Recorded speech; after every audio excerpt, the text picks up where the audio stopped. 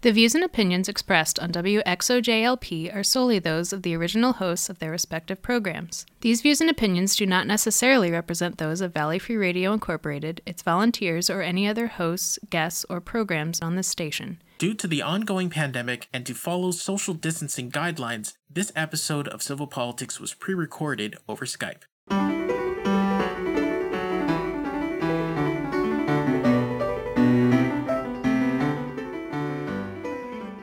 Hello, and welcome to Civil Politics here on Valley Free Radio, WXOJLP 103.3 FM out of Northampton, Massachusetts. I'm Michael Dow, and I'm doing the show tonight again with Sue Timberlake. Hey there. Genre is under the weather right now, and what weather it is, so quite understandable. And so it's just the two of us. It didn't go too badly last time, so hopefully we can maintain civility even as we indulge in our partisan bickering. We'll have to invoke genre if we get off the rails. Indeed. So, as I like to start off every show, I should just like to mention that we love to hear from our listeners, and you can get in touch with us via email at civilpoliticsradio@valleyfreeradio.org. Or you can find us on Facebook, facebook.com/civilpoliticsradio, or at civilpoliticsfm is how you can tweet at us. Or you can go to civilpoliticsradio.com, which is our website, which has recordings of previous episodes of the show, some supplemental episodes, and various other special goodies. So there's that. And we're recording this 8 days before Christmas in 2020, so not much more of the year left to go. And I think this is probably going to be the last episode we do before we do some kind of year-end roundup, year to come predictions or whatever kind of show we always sort of do when the end of the year comes up. Because we're, lazy. Do we want to look back this year? Maybe we don't. Maybe we just want to pretend it didn't happen. Yeah, that's true. I don't know. We don't. If we look back, we might find that it's gaining on us. So yes, yeah. Eyes straight ahead. Pretend it didn't happen. By the way, how much snow did you get? We got about 12, I would guess 10 to 12 inches out here in Western Mass, but you're in Boston area, north of Boston, I am. right? I'm north of Boston. About the same, maybe a bit less. I certainly at least half a foot. Fluffy or heavy? It was fluffy last night. There's this COVID lockdown thing going on, and I actually hit the supermarket yesterday and stocked up, so I'm in good shape there. And so since I didn't have to go out and go anywhere, I kind of just said, "Oh, snow day," and didn't go out. Nice. Yeah. Aren't they delicious? Did you hear schools aren't going to have snow days anymore because they're all virtual? Yeah. And everybody's saying, no, you should have snow days. They're really important because, parents take the kids out sledding and you can't just kill it. And they're like, yeah, but then we'd have to go longer with the school year. Why do we? Everybody's got, if everybody has, if the power's out, that's one thing. And the kids, everybody's got these really dejected looks on their faces, I'm sure. I feel that. I feel that. Like snow days were one of the best things, one of my favorite parts of my childhood. I don't know anybody who doesn't feel the same way. And if they do, it's probably because they were like, yeah, but that was how I could get, lunch, or something like that, Well, or their home life was terrible. So, the people who weren't in desperate, dire situations, a snow day was a great part of childhood. Yeah. Well, today I have a job that's like Monday through Friday, and I told them I was going to be late because I had to snow blow the driveway, which I did. So I show up and it's a skeleton crew, and the big bosses have said, you all should go home again at noon. And I had only gotten there at like 10.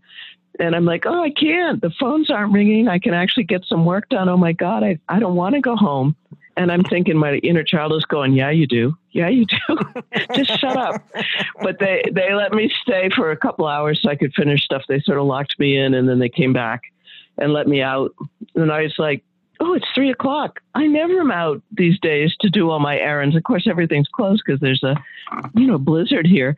But I was just like a little kid driving around going, I can't believe I'm not at work.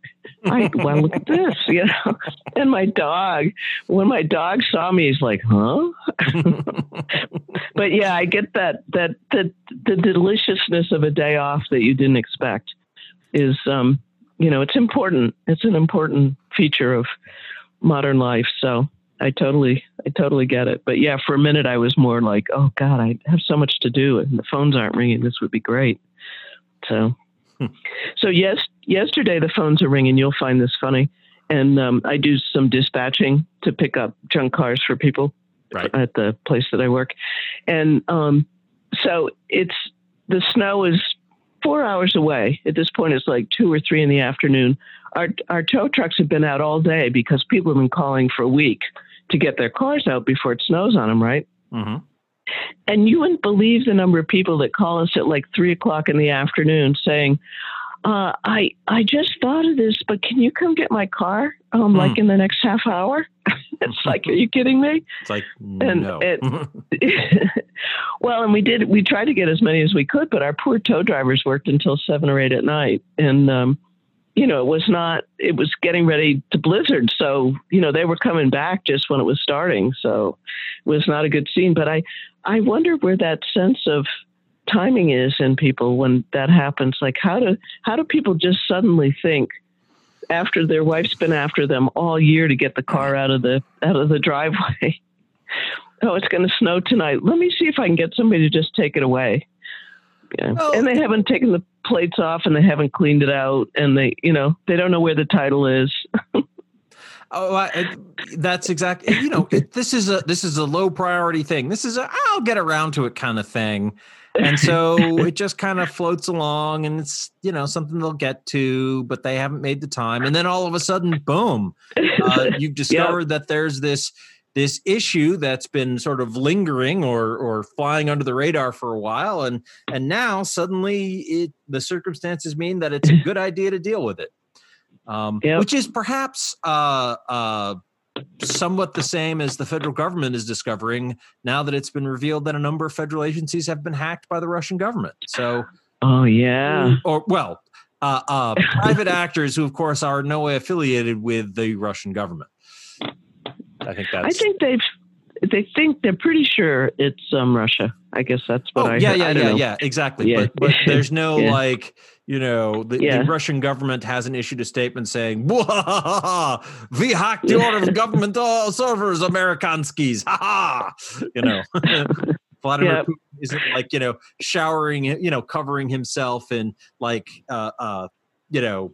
torn up, secret emails from the State Department or whatever. Yeah. Boris and Natasha. Exactly. Good Spy, Bad Spy, or whatever that was. That was Bullwinkle. I guess and then Good Spy, Bad Spy was Mad Magazine. You're probably too young to remember Mad. Spy versus Spy. Mm-hmm. Spy versus Spy. That was it. Yeah. Well, it's interesting how they did it because the pieces that I've read on it is quite simple and quite brilliant. In the updates that go out, like from Microsoft and all those different companies, they actually embedded a little, I wouldn't call it exactly a Trojan, but a piece of code. You might almost call it messenger RNA, not to be compared with the vaccine. So they sent a little piece of code out with the updates. They somehow infiltrated Microsoft and other companies. And so when you updated your computer, which everybody tells you to do, right? Patch it so it'll be secure. It downloaded a little piece of code that would replicate itself, not unlike, the new vaccines. And so there was no real footprint to it because it got sort of laundered through the companies that had patches that they wanted you to put on your, Adobe Acrobat and Microsoft. I don't know all the ones that they think it came from, but it was pretty elegant. So it was actually hacking out. It wasn't hacking in. So that's why they're having trouble sort of figuring out who it belongs to. But I guess the code has some earmarks of authorship. So although, you can imitate a Sylvia Plath poem, so I bet you can imitate somebody else's code style. But that's how they did it. And so all those little pieces of messenger RNA and all the computer systems all over the world, including governmental computers. So it's actually broadcasting back the other way instead of hacking in. It's broadcasting back. So, and I can't believe our guys didn't think that could happen, because it's not brand new coding. It's just, it was brilliant. To be honest with you, it's just a brilliant approach. And the damage done, I don't think we actually know what the damage is, because I don't think it's code that like disables the grid. I think they would have found that. It's more like code that takes information and sends it back when it feels like it. So it has all the information that's on those servers and computers that it made its way to. So, and I don't know if it was Cisco, because Cisco's a lot of the routers in this country. So if I was going to hack something, I'd probably go after the Cisco routers, but I don't know if it was in the Cisco I heard it was either. Something about some kind of software called SolarWinds. Yeah, I saw something on it. I didn't actually read the article on that. So I don't know. Did they say anything else in the article that you happen to notice about SolarWinds? I saw that one just as we were going on the air, and I didn't read it. I figured I had enough. Well, from what I saw, it was like something called a network management system. Oh, okay. Yep. So that would be like going after Cisco. You're going after the infrastructure of the way the network is set up. Yeah. So I don't know how they managed to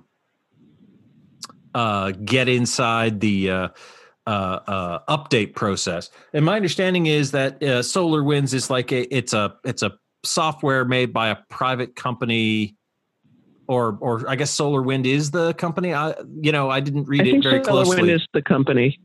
Okay. Yep. Right. So, right. Yes. The software is called Orion, I guess. So they got infiltrated somehow by the Russians or something. Yeah. I mean, I've never worked in IT, and you have, so I was sort of hoping you could give me a better understanding. Yeah, I wish I'd read the article that I saw. I just said, "Oh, that's interesting, SolarWind too." But that approach is going after the going after the updates and going after the really the infrastructure in a very different way. It's like the classic: we'll dress as police officers and they'll let us in because we're the police kind of approach. Oh boy. Sort of, but not quite, because they know how to tell real police from not real police. It's like they had something that was very innocuous, and then when it got inside the system, it sort of rejuvenated itself. So it wasn't really identified as an item, like a thing, a malicious code or anything like that. It actually sort of replicated itself, from what I understand, when it got inside the network. But how it came in was through the patch. So it's definitely code of some kind, but it might almost been so in programming language, there's sort of layers of programming. Uh-huh. And so when you type in Microsoft Word, that's like the dumbest level. That's like, you're putting in letters and it's making a document. Yeah. A couple of layers down is sort of the levels of the Internet Protocol. And beneath that, even deeper down, is what's called assembly language or machine language. And I think this was more at that level. It's code, but it's I can't make a car analogy, but it is the ones and zeros that is almost unrecognizable to anything but the assembly, the machine level. And so I think that's how they did it. Actually, it wasn't at any of the other levels where you can really detect it. But I'm speculating a little bit there.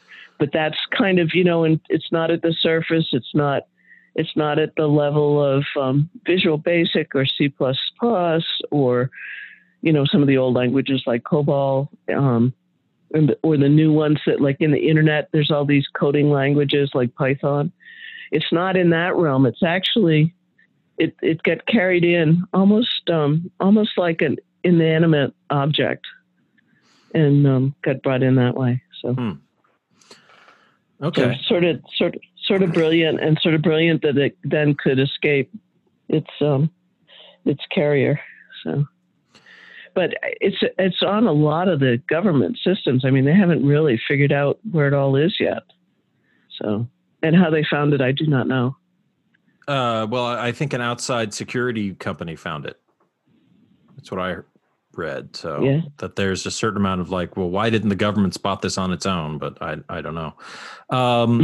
So you don't know just how much, damage this could do. But like, they don't, from what I gather, they haven't like, hacked the power grid or, shut down air traffic control systems or anything like that, No.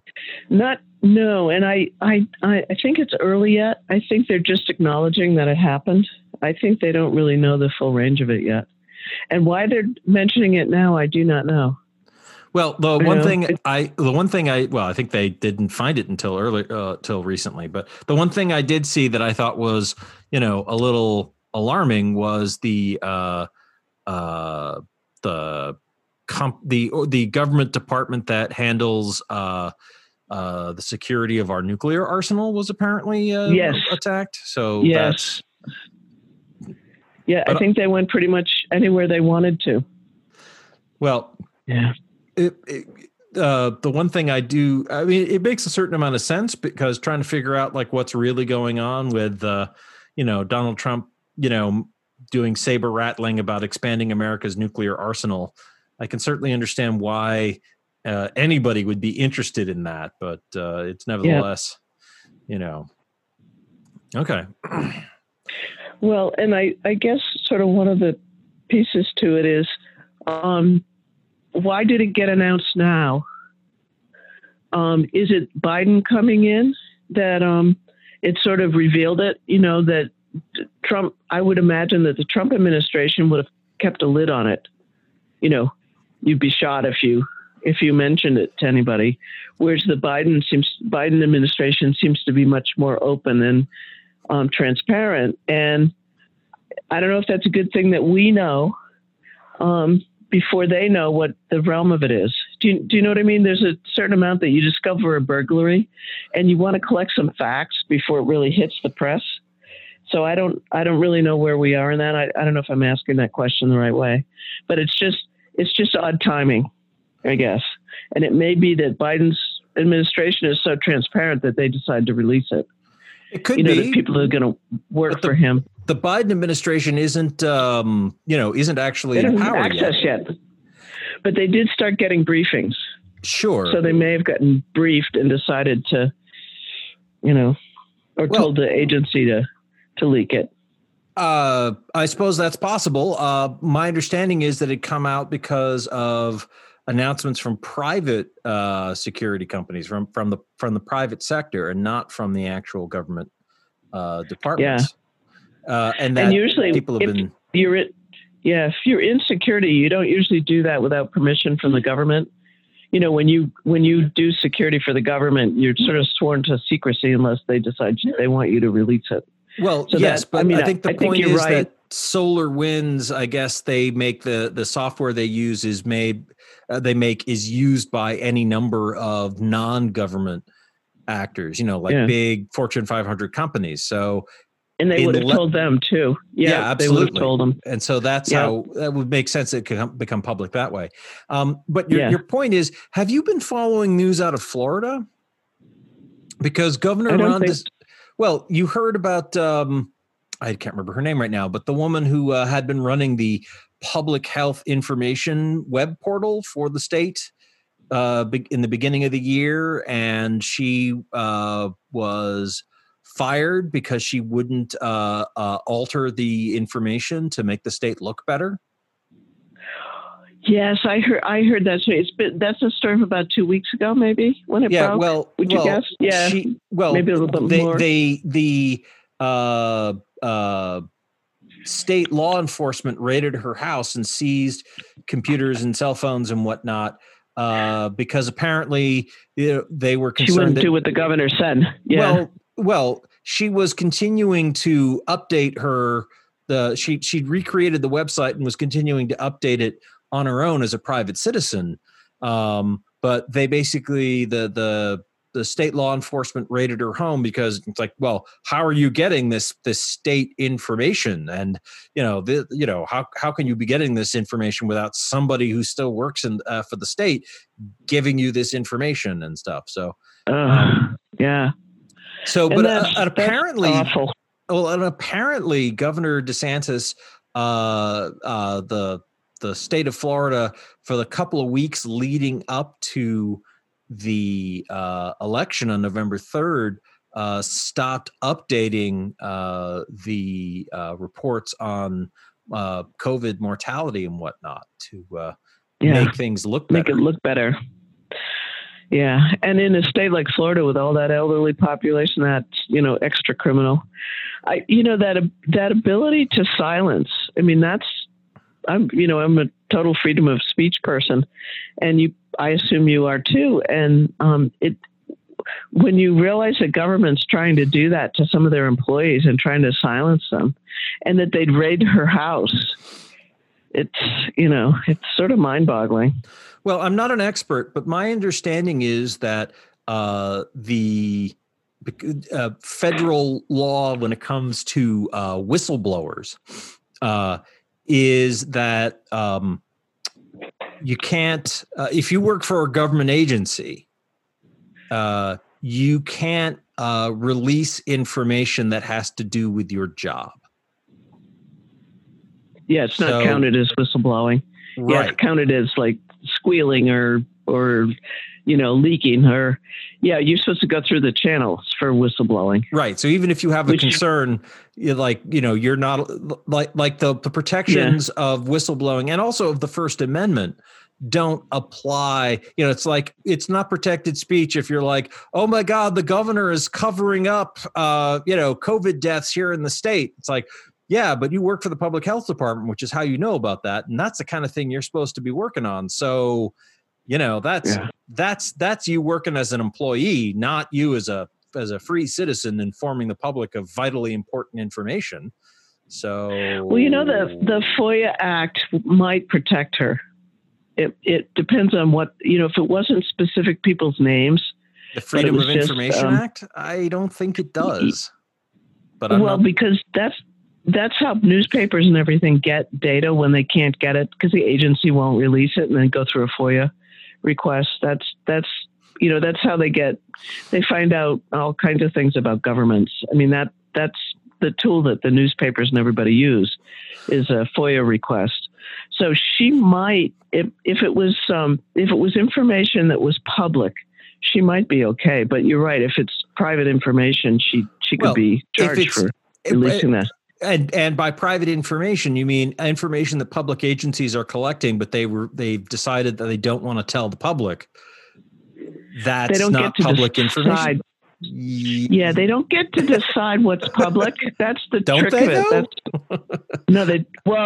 I think they do. I think that's the point. Obfuscate. Yeah, well, they will obfuscate and withhold, but the law says that they have to disclose certain things. So that's why you can use the law to get it.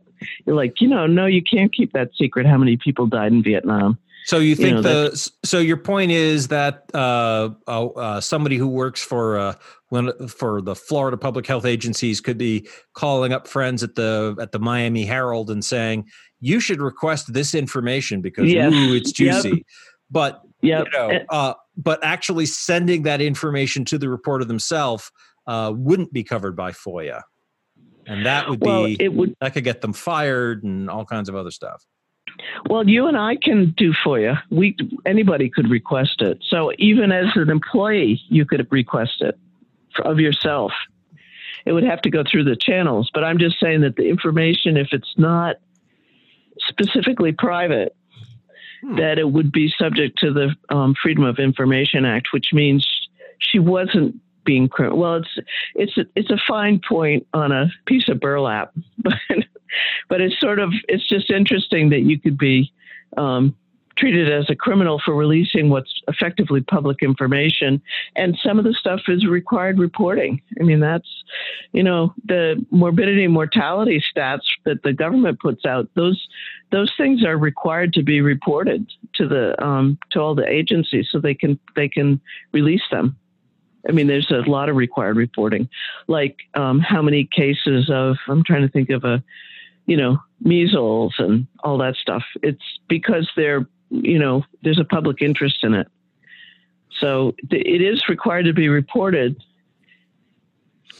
I'm wondering what piece of data it was that she released that they were having such trouble with. Well, she was reporting all kinds of information about how the deaths by COVID. Yeah, exactly. Also, apparently she'd been urging sending messages to other state public health employees, her former colleagues, and saying, guys, we've got to get this information out there. We've got to let the public know what's going on. And that apparently is why they raided her home with guns drawn. Guns drawn. Yeah. Yeah, she actually, like, her webcam actually recorded the whole thing. If you go and look, you can see, like, the cops, say we have a search warrant. They burst in, they start demanding that, her parents, her husband and her kids come down, and and they say, who else is here? And when she says my husband and my kids are upstairs, that's when the cops draw their guns and point the guns at the ceiling. Those cops should be embarrassed. I think if there's one thing we've learned from the protests following the murders of George Floyd and Breonna Taylor is that it takes a lot to embarrass a police officer. Yeah, that's unbelievable. So yeah, I remember the story. I just didn't follow it very closely. Right. Well, and I was going to say, not to be totally partisan, but like, this is a Republican governor running a state that's controlled by the Republican Party. Like, this is how they are running things. And, this is not limited government in any way, shape, or form. Yeah. Well, in this state, we're run by a Republican governor too, but the Congress is very Democratic. So there's certain checks and balances. I think that's the main reason why Charlie Baker stays in office, and he hasn't been doing a terrible job running things during this pandemic. So, yeah, well, he'll probably wind up winning another term in 2 years, assuming things don't change. But we're actually just about at. Go ahead. I was just going to say, I thought there was a new Citizens Commission formed, and they had made all these recommendations about, police reform. And I think he killed the bill. I think he didn't sign it. He vetoed it, which I'm shocked at, because it was his commission that came up with this, and the legislature passed it. And I thought it was a done deal, but from what I understand, he didn't sign it. So he sent it back for changes. So. Well, I actually didn't think to check on that story, but that's certainly interesting. But one of the reasons why, as a, hardcore partisan Democrat, I'm not super concerned about Charlie Baker's administration here in Massachusetts is that anything he does can be overturned by the state legislature, and the state legislature Easily. is solidly controlled by the Democratic Party. They have a veto-proof majority if they want to use it. So, it's like 80-1 or something. Yeah. There's a handful of us Republicans in the state Congress, whatever you call that, legislature.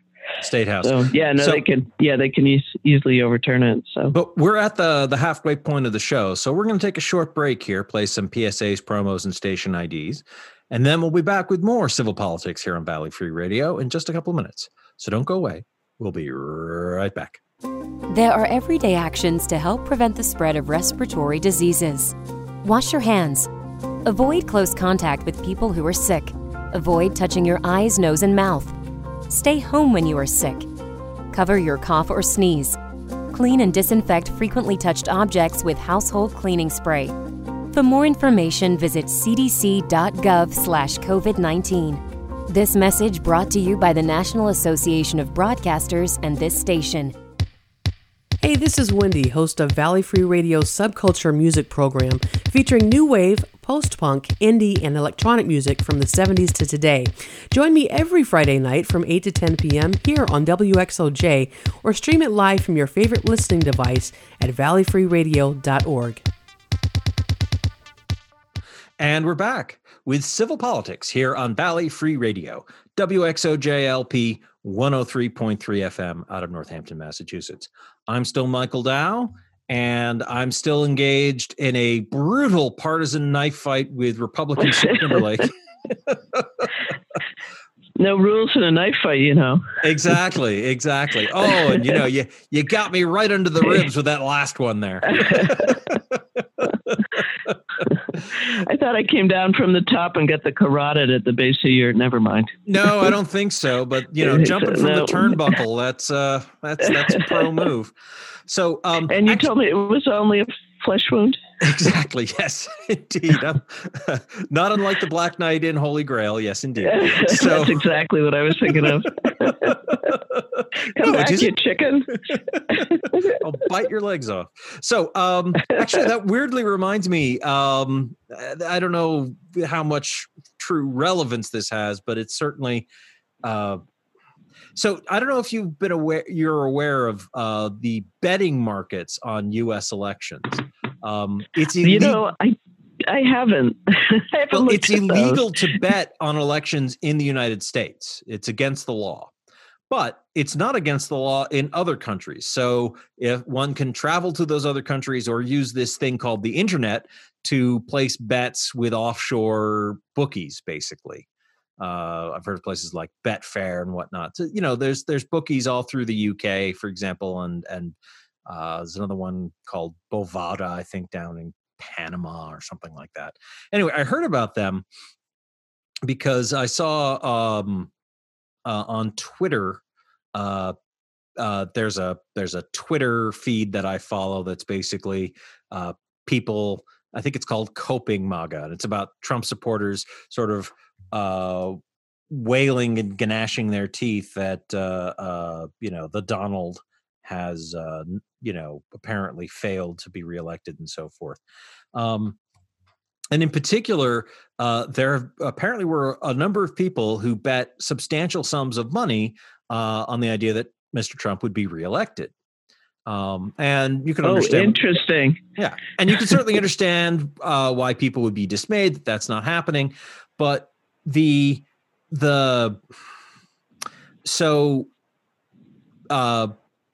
as more and more money goes into supporting Donald Trump, the odds on a Trump victory get worse and worse. It's like increasingly the payouts get smaller and smaller relative to the amount of the bet, because the bookies are trying to, cover their liability and discourage everybody from betting on one side. That's how these markets respond to where the bets come down. And the people backing Mr. Trump apparently are very, very committed to doing so. And what's particularly astonishing about this is that people were allowed to continue placing bets even after Election Day, because of course, the results are still being counted and whatnot. So there's no, nobody got the official win flag. Right. So they just let the betting keep going. So they're just like digging a bigger and bigger hole. Apparently, yes. And the odds, of course, against Mr. Trump's victory are getting worse and worse as the results become increasingly clear. But people were continuing to put money on him.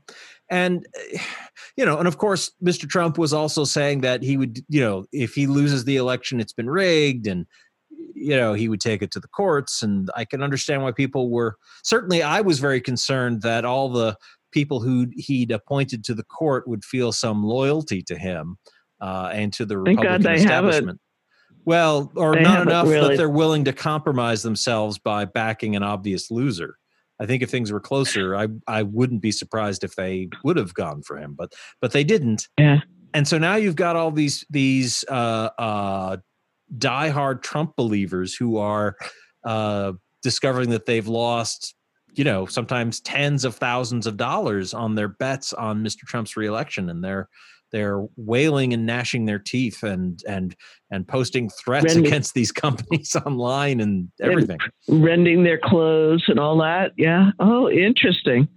Well, it's a whole little subculture that's going on then, and it's overseas betting. So people obviously found that venue and put money down. There's not much recourse. Yeah. That's how you bet. So yeah. Well, and you can't really do anything about it from the United States. So, I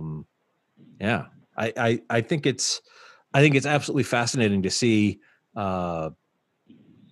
just how devoted, like a small, like obviously a small number overall, but like a significant number of people were to the idea that Mr. Trump would win re-election, that they were just willing to, put their, huge amounts of money into it, Like I saw one Twitter post that's like, I bet my life savings on President Trump to be reelected. And, obviously it's a post on Twitter, so it could be just, somebody screwing around and making stuff up. But it has a certain ring of truth given how, there have also, all those 126 members of Congress signed on to the lawsuit filed by Texas and 17 other states, and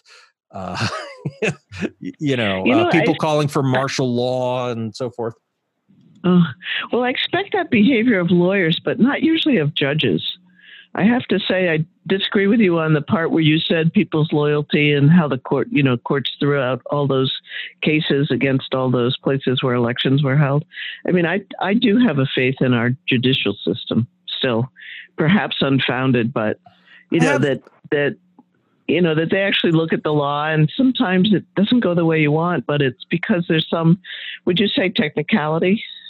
And I have some faith in the institutional interests of the judiciary still. And I think there are, the courts are not, utterly corrupt or simply, they haven't become, cash and carry,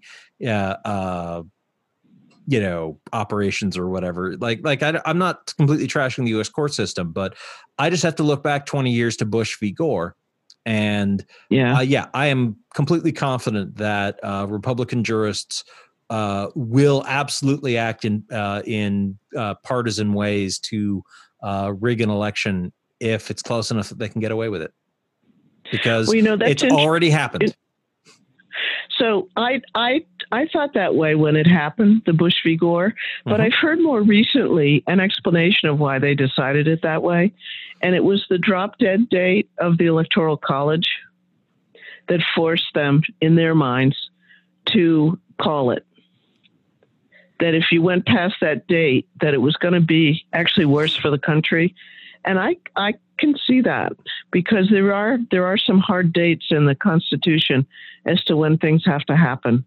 They used to I think the president-elect went until March, and they moved it up because all sorts of shenanigans happened. But the Electoral College, there's some drop-dead dates where if it doesn't do this, then it goes to Congress and all that.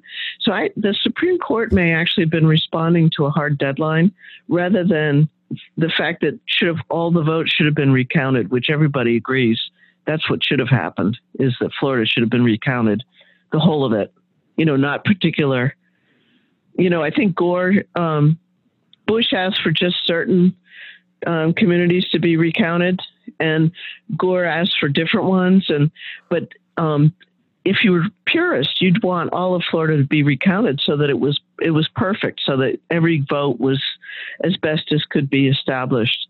And when I heard that explanation recently, that it was the hard deadline, that they had to fish or cut bait, and that's why they limited their decision in this particular case, and they were like 5 days away from the electoral deadline or whatever it was. So I hadn't heard that at the time, but I heard it more recently. So, and I haven't vetted that, so I apologize for repeating it, but it was sort of an explanation of why SCOTUS did that.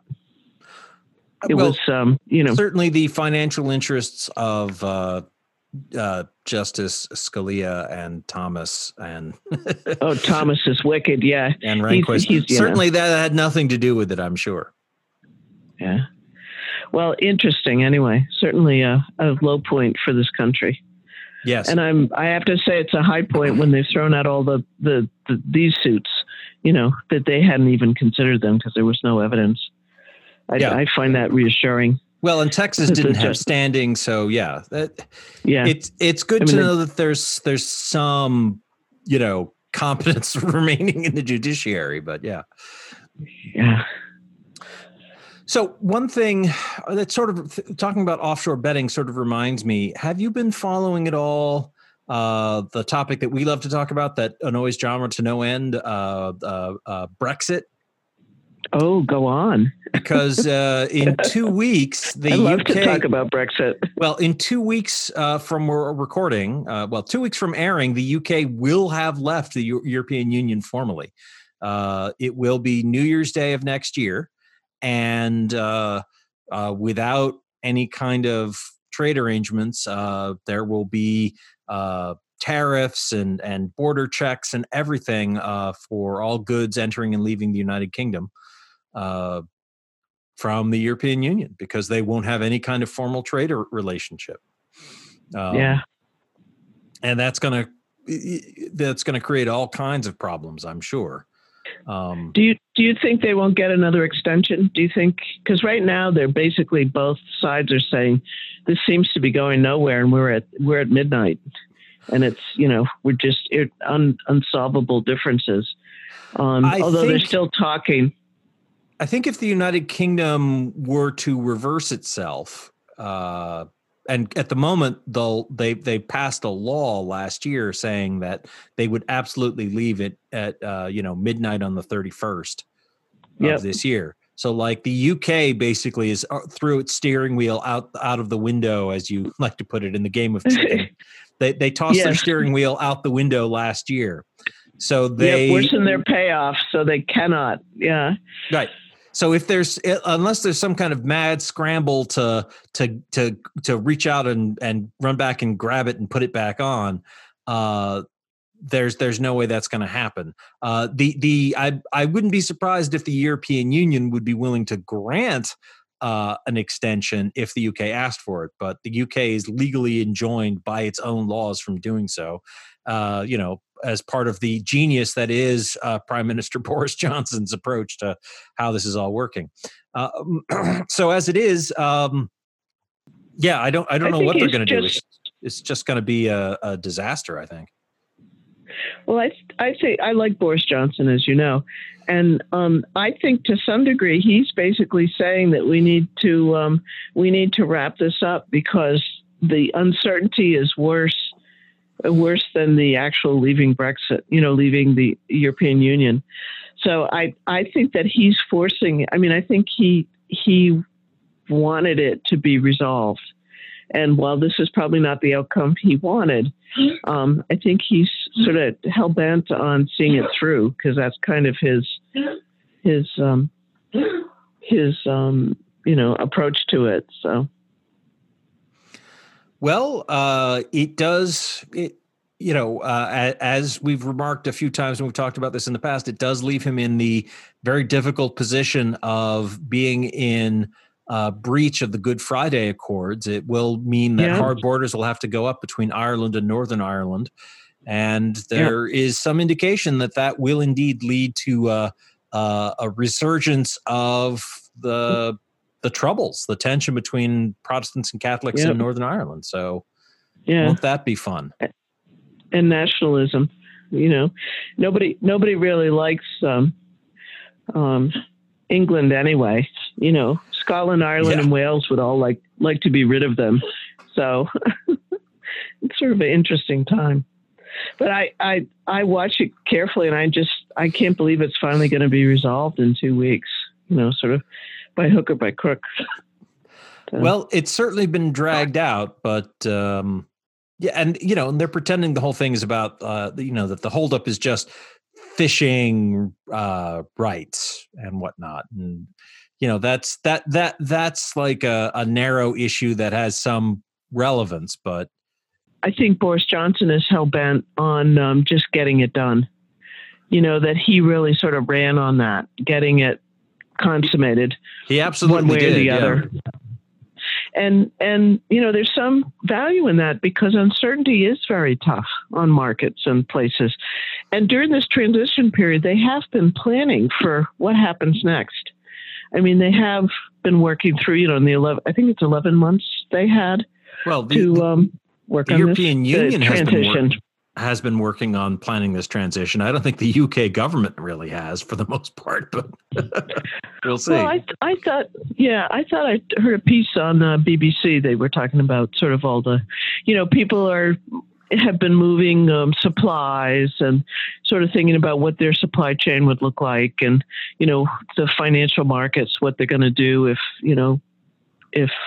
because the England is a huge hub of financial markets. So, there's a whole bunch of industries that are, private industry, once again, my perspective. It has been a financial market hub, but it's not going to be after this. Yeah. And that kind of thing, moving corporate offices, making contingency plans, the private market is pretty good at seeing a big problem coming and jumping on it. So I think just like in this country that people, even though they dismantled some of the environmental laws, a lot of companies continued to work on those issues. And so did a lot of local governments, in spite of the federal government, the big behemoth, that, they are making plans on what their, sources will be for some of the things that they make and all that. I think that's been going on pretty intensely because markets don't like disruption. They really don't. No, that's true. Well, I think the consequences of these market disruptions are mostly going to be felt in the UK at this point, and I think they're going to be just really disastrous. I'm wondering. It's hard to see that there's a price paid for incompetence and stupidity in governments these days. Voters don't seem to be. A lot of voters seem to be living in their own little worlds here. So, it's not just a American problem with organizations like Newsmax, but I would think that the massive incompetence and stupidity of the whole Brexit endeavor would lead to the toppling of Johnson's government. The European Union doesn't really have any particular reason to bail him out. So no, well, I thought Trump would. I thought Trump would extend some, trade sort of deals and do all that. And then I thought about it more, and I thought, no, actually, Trump might basically take advantage of the situation. Sure, and why wouldn't he? Sort of burn the UK. I think Biden will be a lot more of extending a hand to our oppressors I'm just kidding, but to the Brits and to the UK. I think he'll probably try and help them. That would be my guess. And I forget who's going to be his, has he announced it? We didn't talk about any of his potential appointments. By the way, did you see that he wanted to appoint Merrick Garland to AG? He's one of the top considerations. No, I hadn't seen that. That's interesting. It's not confirmed. It was like 3 insiders mentioned Merrick Garland, and I forget the other person that's in the hunt for that. So the thing I find most interesting is that he wants. Well, the thing I've heard the most about is putting Pete Buttigieg in charge of the Department of Transportation, a position for which he doesn't really have any particular background or qualifications.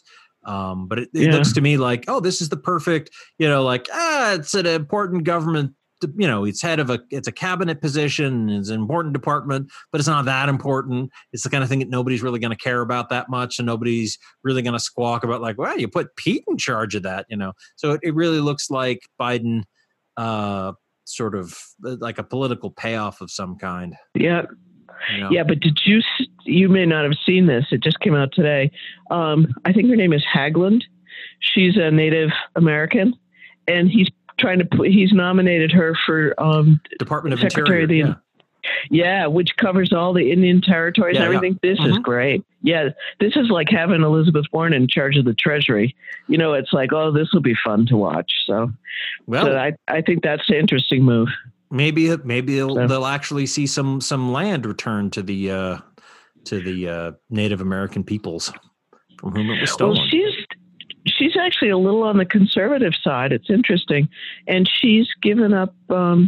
She believes that public land should be used for renewable resources. Interesting. Yeah, and I don't know what that means exactly, but that was sort of the subheading. So, and maybe that means. Underground, you can use, is it Iceland that fuels all their stuff with underground? Geothermal? Iceland does, yeah. Because geothermal, yeah. It's an active volcanic island. So, Hawaii could do the same thing. Well, and so could the Grand Canyon, right? That's a huge, huge cauldron. Grand Canyon? Not the Grand Canyon. It's my thesaurus tonight. Where all the steamy Yosemite. Oh, sure. Yeah. I suppose. Yeah, Yosemite. Well, not Yosemite. You mean Yellowstone? Yellowstone, yeah. Now I was thinking of Yosemite Sam. Yeah, Yellowstone. So I suppose if you want to turn one of the most fascinating natural parks in the world into, a power plant. Yeah, which isn't. I don't.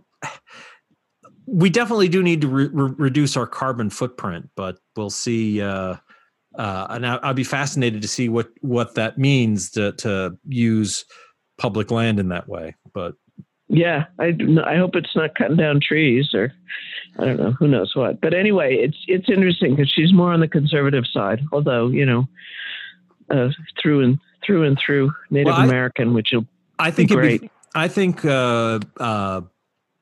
Some of the research I've seen suggests that return to indigenous land management practices and restoring the Native American biome will do a lot to help carbon capture and reduce emissions and sequester carbon out of the atmosphere. And so that strikes me as a really good idea. Returning to a simpler life, yeah. Well, maybe not just returning to a simpler life, but allowing, the biosphere to heal, and also reap benefits from that. So, yeah. Well, all interesting, and we'll just have to watch and see who Biden picks for things. So, and I can't think of her name. Gina. She was head of the EPA, and he's putting her in charge of domestic climate change initiatives at the White House. Sort of putting her in the White House. Gina Haspel. No. Yeah, is that her name?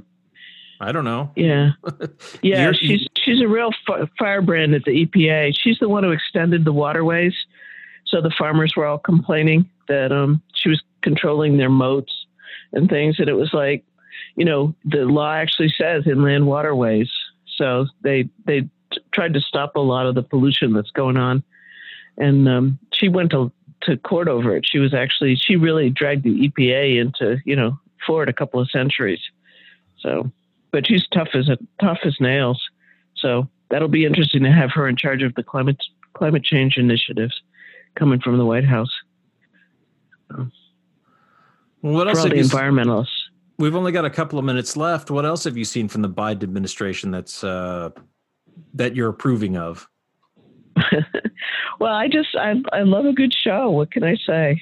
Politics is my sport.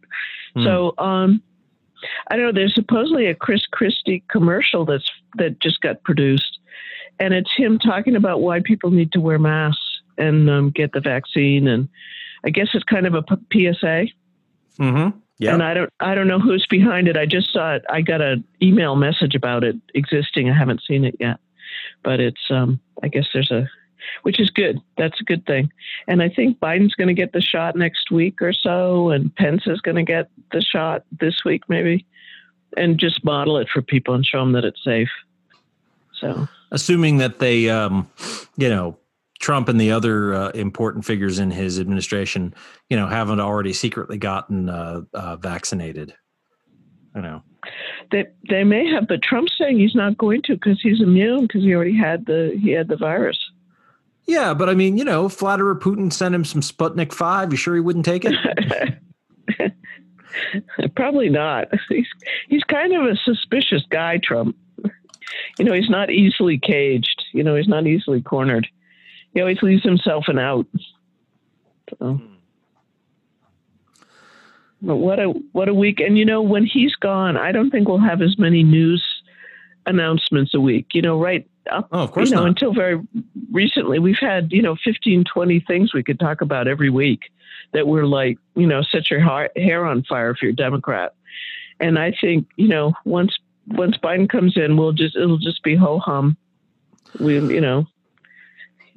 I think that really depends upon how obstructive the Republican Party wants to be to Joe Biden fixing the country. And also, how good Donald Trump is at getting the news media to pay attention to him once he's out of office. On the one hand, he's clearly got a knack for it, but on the other hand, it does require that the news media decide they want to play along. So he might have worn out his welcome. Well, even in his campaign, or even when Obama was running, he got Obama to produce his birth certificate. He has a knack. You're right. So I think he'll keep it up.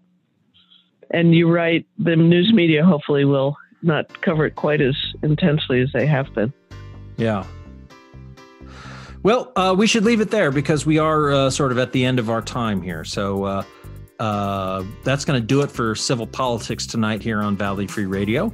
We've got Subculture coming up at 8 o'clock, followed by Table of Contents at 10 o'clock, and then OK Asia at midnight. So a nice mix of music coming up for you to take you into the dreamland. And we will have a repeat airing of this show on Monday at 4. So listen to us all over again. And podcast of this show is going to be uploaded to the various streaming services and posted to our website probably over the weekend. But that's going to do it for now. Happy holidays, everybody. Yeah? Oh, yeah, that's right. That's right. And happy snowstorm. Yeah, happy snowstorm. I think Hanukkah's finishing up, and obviously the Christmas and the Feast of Sol Invictus and whatever else floats your boat. Quincy. Yeah, absolutely. New Year. I'm so ready for New Year. I just have to say I do not want to look back. Yeah, no, I agree. When people say hindsight is 20/20, usually they mean it as a good thing. So, yeah. Well, that'll do it for now. Hindsight is. Thanks for listening to Civil Politics here on Valley Free Radio. Good night. Civil Politics is a member of the Planetside Podcast Network. To learn more, go to planetsidepodcasts.com.